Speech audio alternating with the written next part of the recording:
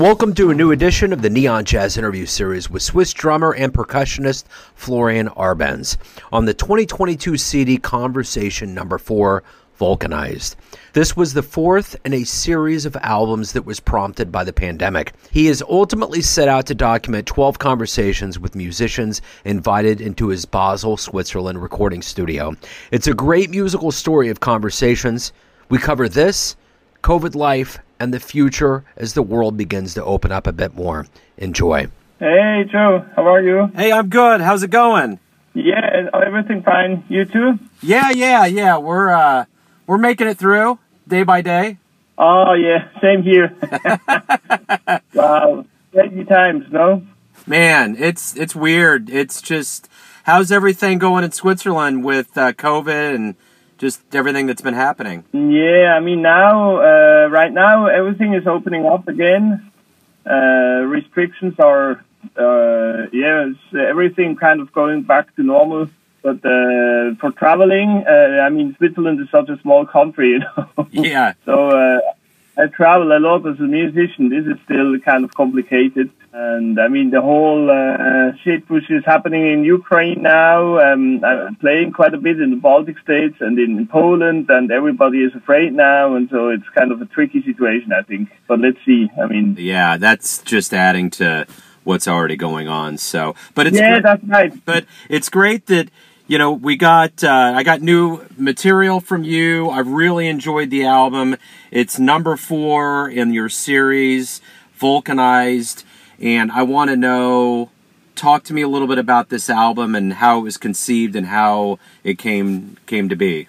The advantage of this whole COVID thing which is going on is that everybody has a lot of time or had a lot of time in the past 2 years. And I mean, I knew especially Francois Moutin since a long time as a bass player, but I never really thought about contacting him because he's living in New York and he's busy. And so during this whole situation, I just wrote him a mail, and he was more than happy to come over because he was stuck in Paris, and he was supposed to have a tour, but everything was cancelled. So it was just a great moment for him to come over to Switzerland by train. Yeah, that's how I found Francois. The Wilson brothers, Michael and Jorge, I'm playing with them since quite a bit of time. I think they were both really great musicians, so I invited them both. But unfortunately, Jorge, the trumpet player, he found out just one day before the recording that he had COVID, so he had to pass. So finally, it became a trio recording. Yeah, I'm more than happy with the result anyway. It was quite a weird time here because everything was closed. No restaurants were open, so we had to bring down some food to the studio and eat it more or less on the floor of the studio. But it was nice anyway. It was a good. We had a nice vibe, and I think it can be heard on the recording. Well, you're never going to forget it, that's for sure. Yeah, that's right. That's a good thing about it. Yeah. So crazy. You know, yeah, absolutely. So I know in this series that this is number 4, there's been different levels of creativity that have gone into it. What are you hoping the listener gets from this? I mean, you're creating this during COVID. It's an outgrowth of COVID, but it's also a part of your creative evolution as a musician. What are you hoping the listener gets from this? I think what I really hope is that the listener enjoys that I can bring together some great musicians and maybe some unusual mixtures of musicians, and with all the time I had to think about maybe combinations or collaborations. I hope that the listener hears that we have a good time and that we create something together. I mean, the Vulcanized is maybe a more kind of traditional jazz album. I mean, some of them are maybe a little bit more adventurous, but actually, I will release one in summer with Kirk Lightsey, the Detroit Jazz piano player, which is 84 years now. So this is even more kind of traditional. But yeah, what I hope is that we catch a good moment of everybody's really enjoying playing together. You know, during this COVID time, you know, you created this, but also it's a time of self-reflection. People had a lot of time at home and with themselves.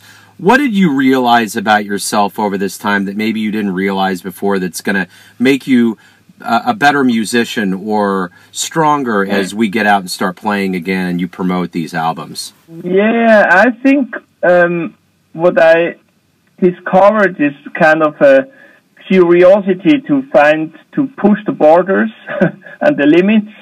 I think this made me quite a bit stronger. I took a lot of risks with all of those recordings. I mean, like François, I never played with him before, or in the first conversation, it's just guitar, trumpet, and drums without bass player. So I tried to have kind of an unusual hook to the music in all of those conversations, and I had to think about how to deal with it as a musician. And I think that at the end, or I hope at the end, this made me quite a bit stronger as a musician. Talk to me a little bit about, as we move forward, maybe some hopeful things, maybe some tours and some things, anything kind of opening up as we get further into this year? Talking about the whole conversation series, there are always groups or lineups where I really think, wow, I want to tour with this group. Of course, this Vulcanized, this is one of those groups I really was enthusiastic about to bring those guys on tour. Actually, we will tour this project in the end of the year, and I feel that the people are really enthusiastic about it. So, yeah, on the way, it's still heavy to book gigs because there are a lot of delayed programs and postponed concerts and slots which are not open. But on the other hand, with some of those projects, I feel a lot of enthusiasm of the promoters. So I hope and I think I will have some nice tours with those guys. So this is a really positive thing. And then to get to the business part of this, the good part for you, tell me, where is the ideal place for the listeners to pick up these 4 conversation albums and anything related to your body of work? I know Bandcamp's been big over this time of COVID, but what's an ideal place where they can get this music? Yeah, I mean, Bandcamp is a good place for sure because everybody can listen to the tunes. All the tunes are open, so everybody can check out all the tunes. Plus, I have a lot of videos there too, which can be seen for free. And of course, Facebook is always a good thing. And I think what I really found out over this COVID time, it's great to also be in touch with some really interested listeners and interesting people. So I'm always happy to communicate about the music or about anything, I think. So I would say Facebook or Bandcamp are good places for that. So my final question is this, when we do return more and more to the stage and you get to promote these albums, we've been away from music largely from a live perspective for about 2 years now. What do you hope we all, both musician and the audience, collectively realize about the true power of live music? I don't know how you felt, but in this time, when we had a gig, when we finally had a gig which was not online, I toured a project of mine in November with a van in Germany, and I really felt that the musicians, but also the audience, was extremely enthusiastic about being in a live place and being in touch with each other and feel the energy of the live music, but also for us feel the energy of a live audience. So I think for people who are interested in culture and for musicians, we really felt that in our lives at least, it's a crucial thing to meet live and to play live and to be to have an exchange on a live level.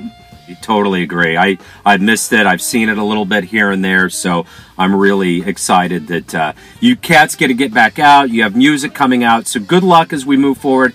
Thank you for sending the music over. I look forward to profiling it on the show. And again, good luck. Thank you, sir. That's very nice. Thank you. Thanks for listening and tuning in to another Neon Jazz interview, where we give you a bit of insight into the finest cats in Switzerland, Kansas City, and spots all over the world, giving fans all that jazz. Thanks to Florian for his time, music, and cool. If you want to hear more interviews, go to Famous Interviews with Joe Domino in the iTunes Store. Visit neonjazz at youtube.com, and for everything Neon Jazz all the time, go to the neonjazz.blogspot.com. Until next time, enjoy the jazz, my friends. Neon Jazz.